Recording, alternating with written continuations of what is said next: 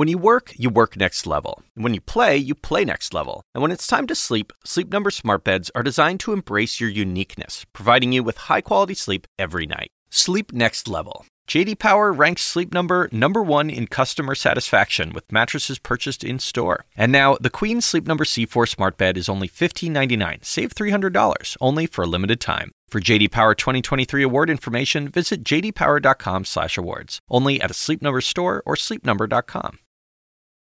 Does Monday at the office feel like a storm? Not with Microsoft Copilot. That feeling when Copilot gets everyone up to speed instantly? It's sunny again. When Copilot simplifies complex data so your teams can act, that sun's shining on a beach. And when Copilot uncovers hidden insights, you're on that beach with your people, and you find buried treasure. That's Microsoft Copilot. Learn more at Microsoft.com/AI for all. President Trump says he'll probably dip into the Mueller testimony, if there's nothing else good on. The lead starts right now. President Trump today trashing former special counsel Robert Mueller ahead of Wednesday's testimony that could change the course of his presidency. As a top Democrat says, the hearing could kick off impeachment proceedings. And right now, CNN live on the ground during what could be the biggest protest in Puerto Rico yet. Hundreds of thousands stopping traffic in an attempt to drive their governor out of office. And breaking today, Iran says it's executing American spies. President Trump says they don't even exist. I'll ask a former defense secretary how close we could be to war. Welcome to The Lead. I'm Brianna Keeler in for Jake Tapper, and we begin today with the politics lead. It may be must-see TV, but President Trump says he's not sure he'll watch special counsel Robert Mueller's testimony before Congress Wednesday. The president going after Mueller's credibility today, tweeting, quote, highly conflicted Robert Mueller should not be given another bite at the apple. In the end, it will be bad for him and the phony Democrats in Congress. As CNN's Abby Phillip reports, the president also stepped up his attacks on 4 Democratic congresswomen of color. As Washington and the White House prepare for special counsel Robert Mueller's big day on Capitol Hill this week, President Donald Trump tamping down expectations. I'm not going to be watching Mueller because you can't take all those bites out of the apple. The president winding up familiar attacks against Mueller and his credibility. Robert Mueller, I know he's conflicted. There's a lot of conflicts that he's got, including the fact that his best friend is Comey. But he's got conflicts with me, too. He's got big conflicts with me. As you know, he wanted the job of the FBI director. He didn't get it. But Mueller never sought the FBI director job under Trump, and former FBI Director James Comey has denied that he and Mueller are personal friends. On Twitter, Trump adding his prediction. In the end, it will be bad for him and the phony Democrats in Congress who have done nothing but waste time on this ridiculous witch hunt. And days after claiming he won't watch Mueller, Trump now admitting he might. I'm not going to be watching, probably. Maybe I'll see a little bit of it. But Mueller wasn't the only thing on the president's mind. He also took aim at one of his new favorite targets, the so-called squad, made up of 4 Democratic female congresswomen of color. They're very bad for our country. On his way to pay respects to former Supreme Court Justice John Paul Stevens, Trump turning the accusations of racism on the 4 minority lawmakers, tweeting, "The squad is a very racist group of troublemakers who are young, inexperienced, and not very smart.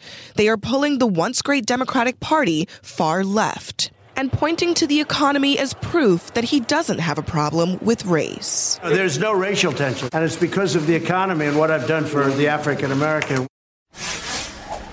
And one of the president's lawyers insisted that there is no organized effort to rebut Mueller's testimony this week, despite the president's tweets. Jay Sekulow said there is no war room planned at the moment. But at the same time, Sekulow said he expects Democrats to ask Mueller to literally read from the Mueller report in order to get sound bites that they believe can be used against the president over and over again. Brianna. All right, Abby Phillip at the White House, thank you so much. Let's open up this conversation. So, David Urban, and we should note you are a 2020 Trump campaign advisor. If the president truly believes this report, as he says, exonerates him on the issue of obstruction, then why doesn't he welcome Mueller testimony? Listen, here's what I think. At the end of the day, this is just some more theater, right? This is a political question. Impeachment is always a political question. And that's the only way to remove the president. And so the members of Congress the House particularly, the Democrats here particularly, need to make a decision. They're either going to impeach the president or they're going to move on. And they've heard from their constituents, they've heard from people in town hall meetings from across America. It's time to move on. And this isn't about the law. This isn't about it isn't more complicated. It isn't more complicated. Listen, the majority leader, very smart woman, I might add, right? The speaker. Excuse me. I'm sorry, speaker. Yeah. The speaker. You're getting ahead of yourself. The speaker. That'll be in 2 years. The speaker, right? Very smart. She's wisely decided to put it behind herself. Steny Hoyer, you go down the list, Clyburn, all the folks who are smart, seasoned politicians, yet. It's not off the table, though. I mean, look, great. Have an there was impeachment. a We'll re-elect vote the last president. week that failed. But again, there are a number. Wait, say that apart again, Karen? I said it.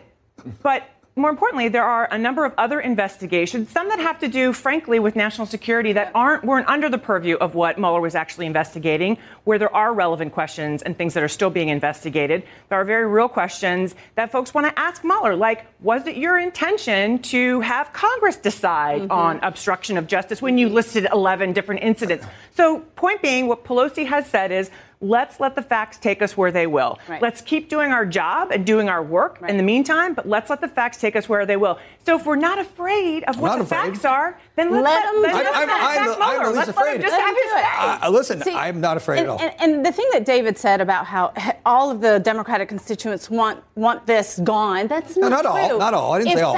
If that were the case, they would not have given Democrats control of Congress in 2018. Let's remember that part of what Democrats ran on was to hold this president accountable because Republicans were completely looking the other way. They were lemmings. They are lemmings, frankly. They have become the party of cowardice and complicity. So therefore, it is part of Congress's job to go through the process of holding this president accountable, having Mueller come and testify about all of the damning things that were in this report, I think is going to be a critical part of the process that Nancy Pelosi has put forward in terms of getting the country to a place where are we going to impeach the president? Maybe. She hasn't taken it off the table. But let's see where the facts follow. It's precisely because there is a division within the Democratic caucus that this is a problem for the Democrats. Absolutely. If they were unified, if they really all believed in impeachment, that would be one thing. But Nancy Pelosi's got a really difficult task, and she's got to figure out how does she manage the different parts of her caucus, because there are some who see these hearings as an opportunity to advance the argument for impeachment against the president. There are others who I think rightly argue, look, we use this to gather information, to gather things that could be harmful in the campaign. But those two things aren't mutually exclusive. I agree, but the problem is that I think there's only enough. Part of the process. There's only enough air for one of those. And there are 40 Democrats who just got elected, right? A lot of modern Democrats, Connor Lamb in Western Pennsylvania, a lot of other Democrats who are going to be hiding, I promise you. From this the president, again, he talked today about these 4 congresswomen of color, if we can turn it back to this. It's been a week, but it continues on. He was asked why he's attacking them. Let's listen. And they're pulling the Democrats way left. Nobody knows how to handle them. I feel they're easy to handle. To me, they're easy to handle because they're just out there. He's such a liar. Maria. Yeah, it's so insulting that he even talks about these 4 young women of color as people who need to be handled. They are elected members of Congress. They deserve respect. And what I think really drives this president crazy is that they are young and that they are women of color and that they are doing things that really take him off of his message. And they are also exposing what many of us have already known, that he is a racist, that he has taken a playbook out of the handbook of white supremacists, telling them to send her back, and then using that at his rallies and then saying he doesn't agree with it. But what do you think, David, about the word choice? Yeah, it's terrible. Look, handling. Listen, I have said many times I don't necessarily agree. I advise the president to tweet on substance. Look, why attack these people personally? Let's attack their ideas. Their ideas stink. We can win on ideas. Let's keep winning on ideas, right? That's what we should do. When you take an ad hominem, you take it down, you get lost in the bushes, nobody pays attention to their ideas. And Maria, just because everybody who doesn't agree with your idea is not a racist, okay? Just not. You can't say that. You can't say it over again. What he did was but you can't. But the problem is, the problem is everybody who agrees. The initial attack was racist. Hey, well, listen. Again, I would advise bad tweet. Okay, come out But he and doesn't argue listen to you. ideas. Argue ideas. Listen, I think it's particularly ripe that talk about racism. 400 years of Jamestown coming up here pretty shortly, and the Democratic governor is still sitting in Virginia. Why are we hoisting him on his own petard? Where's he? I think the reason the fact that you have to bring him up, I think, the reason why the president keeps coming back to this because he feels it works to his advantage in some way. He wouldn't do it if he didn't. Right. And so the advantage here, I do think, to David's point is, to the extent that you highlight these four people as the Democratic Party and as spokespeople for the Democratic Party, I think it's a problem for the Democrats. And to the extent we're talking about these four people and not the 23 who are running for 22 who are running for president, I think that's the issue. But to be clear, Donald Trump doesn't get to decide who speaks for the party. Right. I would argue that it would be a Nancy Pelosi, it would be a John Lewis. Right. The media has I think he's got a lot more say than you might like to admit. Been obsessed with talking about these four as the spokespeople for the party. They are four of the spokespeople for this party. But here's the thing. The president doesn't want to talk about substance. He wants to keep us divided because while we're divided and fighting each other, we're not paying attention to the great employment numbers. We are going to talk about substance ahead in just a moment. As Democrats and Republicans are preparing to question Robert Mueller, a look at the risks that both sides are taking next. Also, hundreds of thousands of people protesting a politician who refuses to step down. Why this mass demonstration feels different on the ground in Puerto Rico.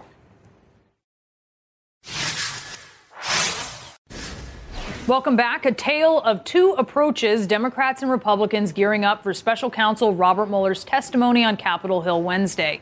Republicans are expected to question the ex-FBI director about the origins of his investigation and the makeup of his staff, while Democrats are hoping Mueller's testimony will bring the president's controversial, what some consider obstructive actions to life. CNN's Sunlen Sirfati is on Capitol Hill. And Sunlen, how is each side getting ready for these questions? Yeah, Brianna, the potential magnitude of this moment not lost on anyone up here on Capitol Hill. And certainly both sides have been busy preparing for this moment. Democrats, they are hoping to really have a game-changing moment at Wednesday's hearing. They have been, many of them, rereading the entire copy of the Mueller report, staging mock hearings, practicing their line of questioning for the former special prosecutor. Democrats say that they know many Americans, of course, have not read the entire Mueller report themselves, so they do want to breathe life into the report by hearing from him up here on Wednesday, and they will certainly focus in on the areas of the report they say that they believe the president obstructed justice. Here's the chairman of the House Judiciary Committee, Jerry Nadler. Well, the report presents very substantial evidence that the president is guilty of high crimes and misdemeanors, and we have to let Mueller present those facts to the American people and then see where we go from there. And Republicans up here on the Hill, too, will similarly be looking for creating their own moment when they're questioning Robert Mueller. They'll be trying to essentially undercut his credibility, questioning the origins, the start of the investigation, and certainly how it was conducted over the nearly 2-year-long investigation. 2 hearings on Wednesday, Brianna, lasting potentially about 5 hours long, certainly a potential for very dramatic moments. Brianna. Are you hearing anything about Robert Mueller's testimony? Yeah, new detail just coming out from my colleague, Jessica Schneider. She just spoke to Robert Mueller's spokesman, who says that, yes, indeed, Mueller has prepared an opening statement to deliver up here on the Hill on Wednesday. And that opening statement has not been seen yet by the Department of Justice, nor did it need to be cleared ahead of time. Mueller has been preparing with a small group of his colleagues who helped him over the course of his investigation. And this spokesman saying that Mueller's testimony will be in line with that statement that he delivered in late May and expected to really stick to what's actually in the report. But importantly, Brianna, the spokesman also emphasizing that Mueller is someone who comes to the table fully prepared. He'll be ready on Wednesday. All right, Sunlen Sirfati on the Hill, thank you so much. All right, so Maria, Mueller's made it clear his testimony is the report. Right? He has no intention of going beyond it. Sunlen's reinforcing that with her reporting and Jessica's reporting. Right. But listen, as he's coming before Congress, let's listen to what Congresswoman Sheila Jackson Lee, a Democrat, said to our Dana Bash about what she hopes Mueller does. To tell a very indicting story that can be projected by the voice and the words of Director Mueller. The picture that will be gleaned from the testimony, both in front of the Judiciary Committee and in front of the Intelligence Committee, will be stark and real. But Maria, do Democrats run the risk of looking foolish if Robert Mueller resists their attempts at theater? I do think that is certainly a challenge. But I think what the Congresswoman was getting at is that the report in and of itself is damning. That if we can get Mueller to actually just read what is in the report, those 11 instances when he clearly delineated when this president obstructed justice, that will be damning enough and can be followed up by questions and commentary by the Democrats to really spell out the picture to Americans who have not yet read the report that this president or engaged, may never. Or may never. Exactly. I think that's why it's hugely important for us to hear from Mueller. And even if he does just describe, like he said, exactly what is in the report and then follow-up questions, and even if the follow-up questions just get him to repeat what is in the report, I think another key question is whether he decided not to indict the president simply because there is that Department of Justice guidance. If that guidance wasn't there, would he have gone further? These are key questions, Brianna, that I think will paint a very damning picture. But here's the other thing to remember. From the beginning, Barr is the administration, they are the one who set the narrative in the frame, right, from the very beginning. Because what did we first get? We got a 4-page sort of summary, not actually Mueller's summary, but a summary written by the Attorney General. So it was his version of events. That we know Mueller didn't agree with. We know, I was just going to say that we know Mueller actually didn't necessarily agree with. That would be a question that I would want to ask. Or he felt was incomplete. Or he felt was, either way, it's a great question to ask him. But point being, so from the beginning, and Democrats recognize, when I've talked to folks, they recognize they've been playing kind of catch up a little bit on the narrative about this because, again, remember when Barr did the press conference, right, before releasing the redacted report when no reporters actually even had a copy. So, again, they've been able to really shape the narrative around this from the beginning. And so, like Maria said, just reading the actual facts can be very damning. Lanny, the president has a beef with Robert Mueller. He has these conflicts that are ridiculous. They're not real. Even his own advisors have said these are not real. So Republicans are going to question the origins of this report. The president clearly would like for them to question Robert Mueller himself. Right. But how tricky is that for Republicans going after someone whose his background is pretty unimpeachable? Yeah, I think both sides, this is going to be tricky. The issue for Republicans is going to be, Bob Mueller does have an extremely credible record of service. And to try and somehow impeach the credibility of Bob Mueller, I think would be a mistake. I think the question is, can they begin to raise questions about the motivation for what the Department of Justice did? Can they raise questions that then they can follow up on in the future? I think that should be the goal for Republicans and not trying to go after Bob Mueller, because I think Bob Mueller is going to be a very by-the-book kind of guy. I think Democrats who expect that he's going to say something or answer questions that speculate on things will be disappointed. I think Republicans who believe he'll speculate will also be disappointed. Is there a risk in going after the origins with Bob Mueller there to explain it? No, I think that everyone's expecting this great TV. It's going to be really boring TV. Right? I think Mueller's, as you saw, he's going to come out, he's going to stick to his script, he's going to read exactly. He's not going to opine and guess or speculate. Bob Mueller is a by-the-book guy. He's going to go by the book here. I would not expect anything different. Look at all his testimony previous and all the previous times to the Hill. He colors us inside the lines. This is not going to be anything, any bombshells. And look, for Democrats, if they're expecting this, they're hanging their hat on the wrong hook. I think that, again, this is a political decision. They don't need to be told by Bob Mueller what's a high crime misdemeanor. It's up to them to decide. But it's up to the House members. You know what's interesting, Brianna? For people who have studied Mueller's congressional testimonies before, they do say that if Democrats push him, he can answer the questions. All right. Anger boiling over. Puerto Rico shuts down and thousands are filling the streets. Protests that you'll have to see to believe here as President Trump weighs in next. We're back now with breaking news in our national lead. President Trump slamming the leaders of Puerto Rico today, calling them corrupt and incompetent, while saying he is the best thing to happen to the island. This is hundreds of thousands of protesters shut down streets there and demand their governor's resignation. Years of Puerto Ricans' frustrations about corruption in government boiling over after offensive private chat messages between the governor and his inner circle were leaked. Let's go to CNN's Leila Santiago reporting from San Juan. Hundreds hundreds of thousands bearing the elements rain or shine, filling the streets of San Juan, demanding Governor Ricardo Rosselló step aside or be impeached after hundreds of his private messages were published, some suggesting systematic corruption and abuses of power.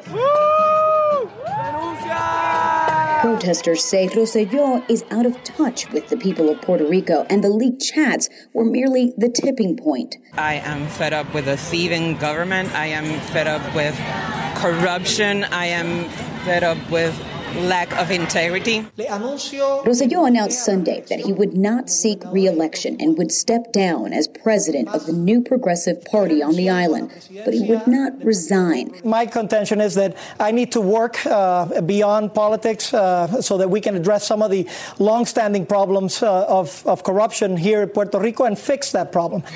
That's not enough, says his opponents that are now calling for him to leave office now. The crimes committed by the governor are so horrendous that it cannot wait. Puerto Rico's Center for Investigative Journalism published nearly 900 pages of private chats showing offensive and misogynistic messages between the governor and his inner circle. That includes using homophobic slurs and suggesting violence against political opponents. The people of Puerto Rico are now eagerly waiting to see if the governor's exit will follow. And they're looking to the legislature of Puerto Rico to see if they'll take up impeachment. This is an attack and basically an attack on the people of Puerto Rico in general. I think what the chats revealed, it was basically the breaking point. Even President Donald Trump today is calling for the governor's resignation, saying Rosselló mishandled the recovery from Hurricane Maria. He's a terrible governor. I'm the best thing that ever happened to Puerto Rico. The streets of Puerto Rico have seen demonstrations since last week, some peaceful, some turning violent. But many protesters say today feels like a new day.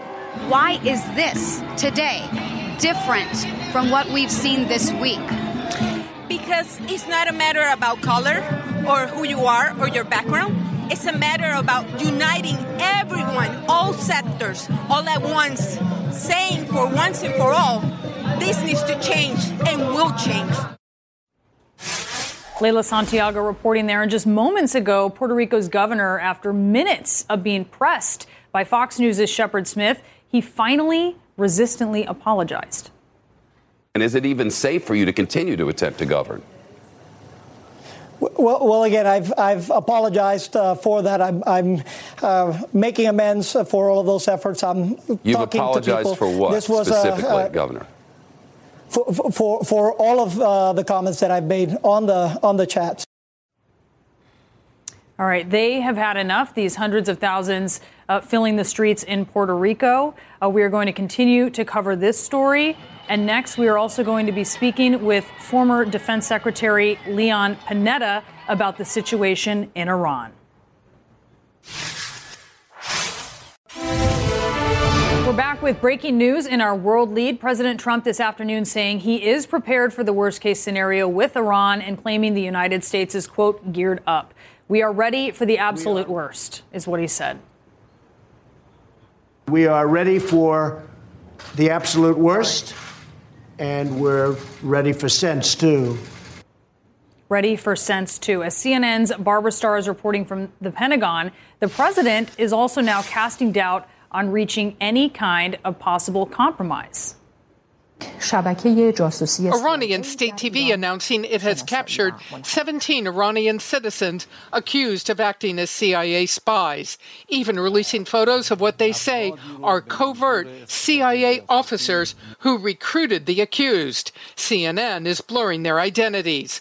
The CIA not commenting, but President Trump pushing back hard. I read a report today about CIA. That's totally a false story. That's another lie. It's a religious country or religious leaders, but they lie a lot.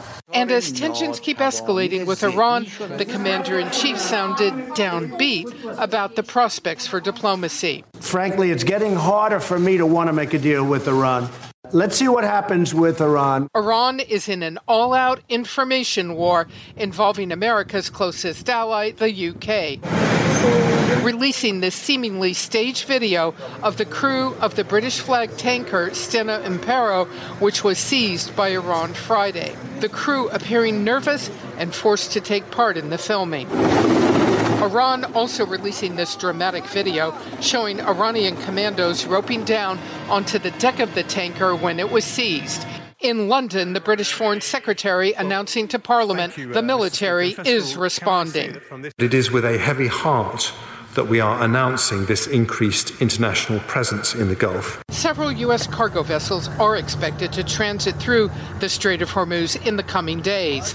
The Pentagon is now considering flying fighter jets overhead to make sure those American ships stay safe. And the president, who says he doesn't want war, still making a threat. And we are ready for the absolute worst, and we're ready for sense, too. But we are very geared up. And a real test of just how far the Iranians may be willing to go is what happens if the U.S. in the coming days decides to put the aircraft carrier Abraham Lincoln through the Strait of Hormuz and on into the Persian Gulf. Brianna?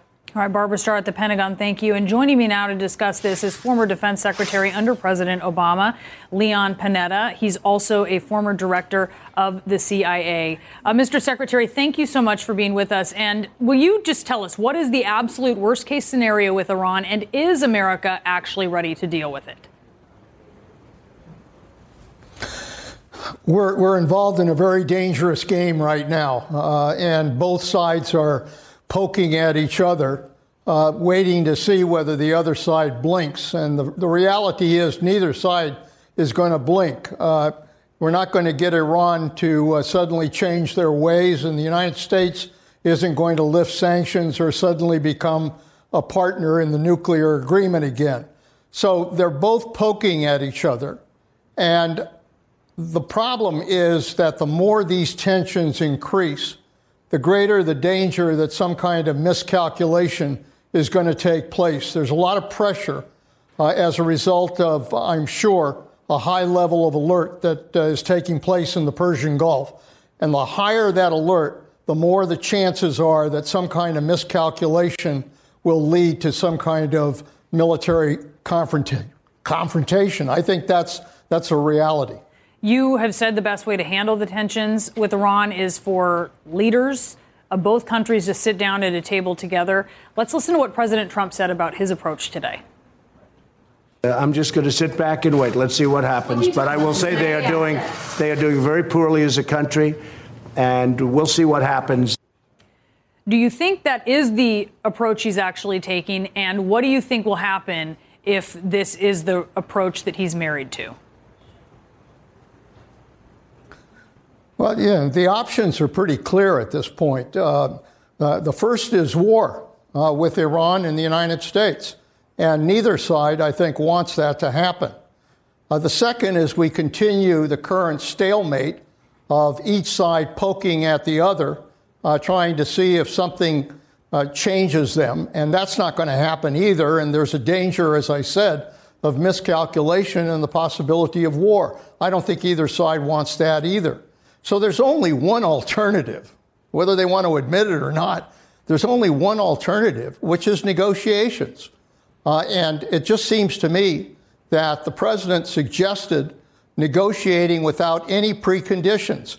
I think that's a pretty good approach that Iran ought to seriously consider so that they can at least sit down and begin a dialogue, which is absolutely essential to trying to find some way out of this mess.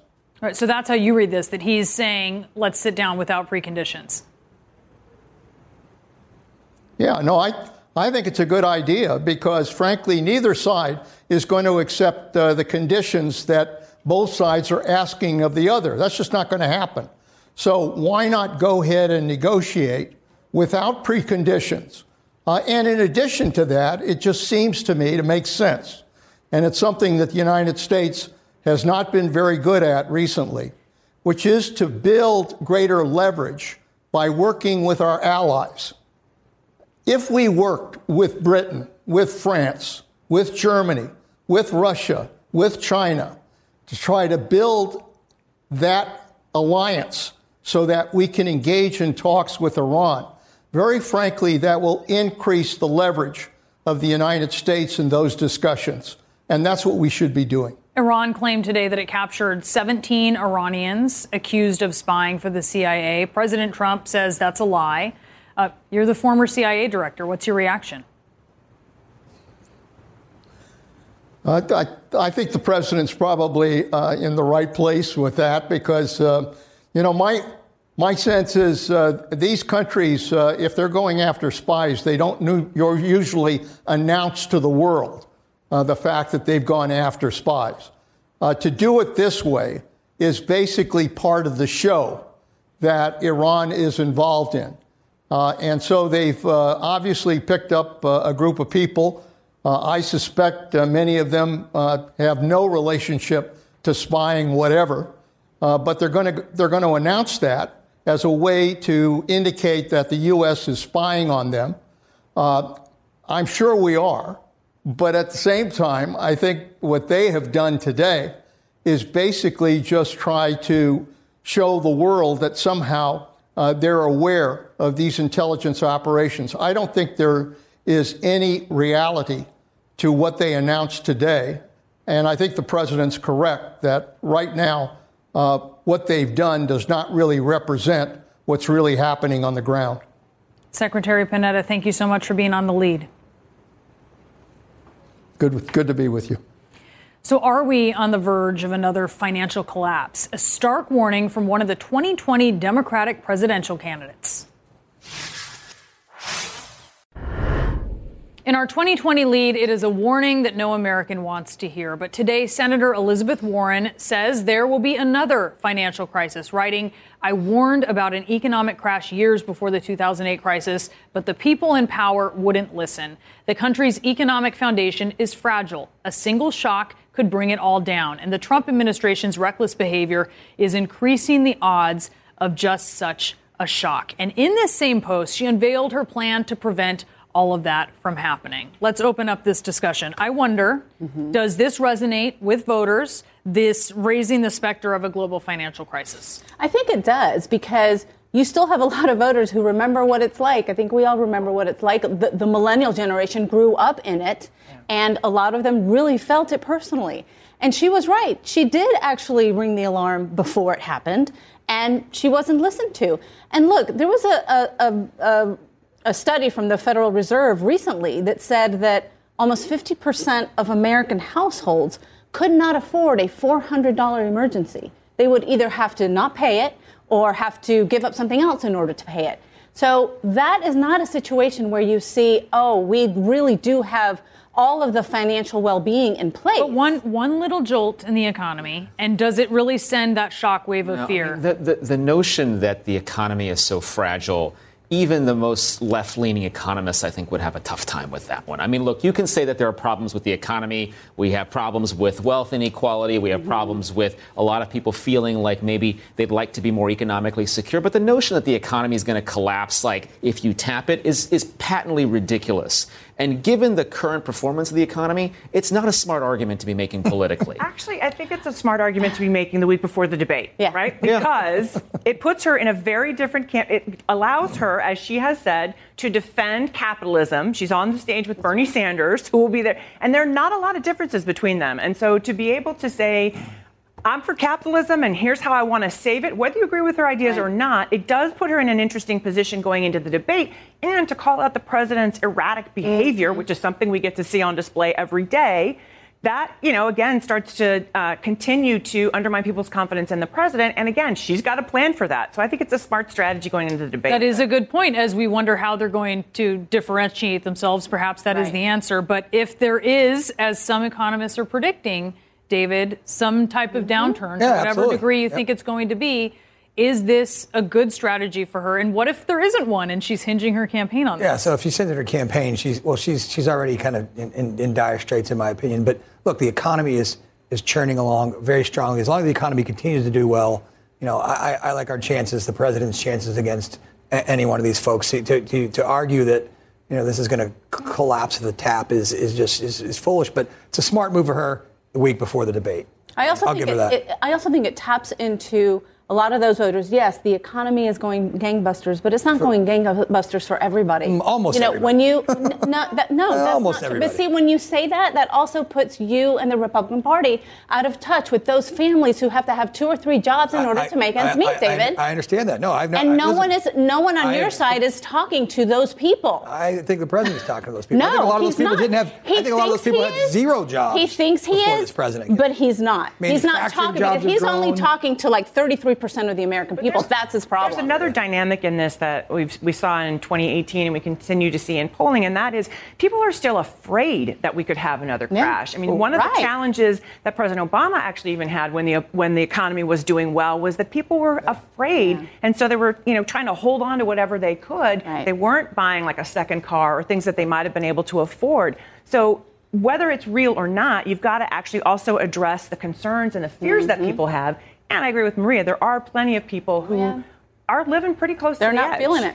Former Vice President Joe Biden told reporters he thinks campaign staff should be making $15 an hour. His campaign spokesman backed that up, said interns on the staff are paid that rate. And, of course, this is a comment that comes as unionized campaign workers for Bernie Sanders say they are not making that, despite the fact that for years, $15 an hour, the senator has said, should be the minimum wage. Is this going to hurt Senator Sanders? There was a time when working on a presidential campaign was an honor and you didn't have to get paid. How do we get to this conversation where we're talking about unionizing campaign workers and having a minimum wage on a campaign? I mean, to me, it's just kind of ridiculous. But it signals to me practicing what you preach, politics. Well, but it signals to me where the politics of the Democratic Party are on this issue. That everybody should make a living wage? Well, no, that we ought to have. That we ought to have. But Lanny, Democrats would say they want people on their campaign who can't afford to donate their time. That's right. Well, and the reality is they can pay some people that amount. But the question is, do you really want to be setting a minimum wage on a presidential campaign? I mean, to me, it's kind of a silly conversation to be having, because I think most people get involved in these campaigns precisely because they believe in the candidate. And if that candidate wants to do that, that's fine. I'm just saying it's just a strange conversation to be having in a campaign setting. But that's not saying that people don't believe in the candidate. It's saying, I mean, I remember when I first worked on the Clinton campaign, I was very fortunate to have parents who could help me for 6 months. That was it. My dad was like, if he loses, you got to get a job because we can only do it for this period of time.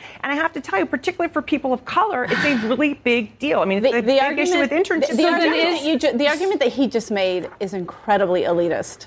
And yes, would that everybody that would want to work on a presidential campaign, their parents could allow them to do that without them having to make any money. And yes, when you do it, it is all about the candidate. You're not going to work. So is it a problem for Bernie Sanders? Yes. Is it a problem? Yes, I absolutely believe it's a problem for Bernie Sanders. The $15 an hour minimum wage king, absolutely, it's going to be a problem for him. Why not 20? Why not 25? I mean, this is precisely the problem. You're never. This is a bidding war where there are no winners in my mind. But if you're campaigning on $15 an hour, people can, I believe. They can work on a campaign, and they can do other stuff while they work on that campaign. I've been involved in 4 presidential campaigns. I've been involved in plenty where people are working on the campaign and they're working other jobs as well. My point is simply this: I don't know why we're having the context. This conversation in the context of this, I think, is more about the politics of the minimum wage than about whether and how much people should be getting paid. It's about changing the subject a little bit. Not since The Wizard of Oz has a lion and a tin man had such a weekend at the movies. The record-setting weekend for Simba and Iron Man. In our money lead, first the Avengers beat Thanos, now they are beating Avatar. Avengers Endgame becoming the highest grossing movie of all time. As of this weekend, it made $2.7 billion worldwide. The director of Avatar, James Cameron, congratulating Marvel with this picture here. And Disney's The Lion King live-action remake also feeling the love this weekend, coming in first in the box office, pulling in $185 million in North America. It's a record for a July opening and for a PG-rated movie. You can follow me on Facebook and Twitter at Brie Keeler CNN or tweet the show at The Lead CNN. Our coverage on CNN continues right now. We all do things our own way. And since the way that each of us sleeps is unique, you need a bed that fits you just the right way. Sleep Number smart beds make your sleep experience as individual as you are, using cutting-edge technology to give you effortless, high-quality sleep every night. J.D. Power ranks Sleep Number number 1 in customer satisfaction with mattresses purchased in-store. And now, the Queen Sleep Number C4 Smart Bed is only $15.99. Save $300, only for a limited time. For J.D. Power 2023 award information, visit jdpower.com/awards. Only at a Sleep Number store or sleepnumber.com.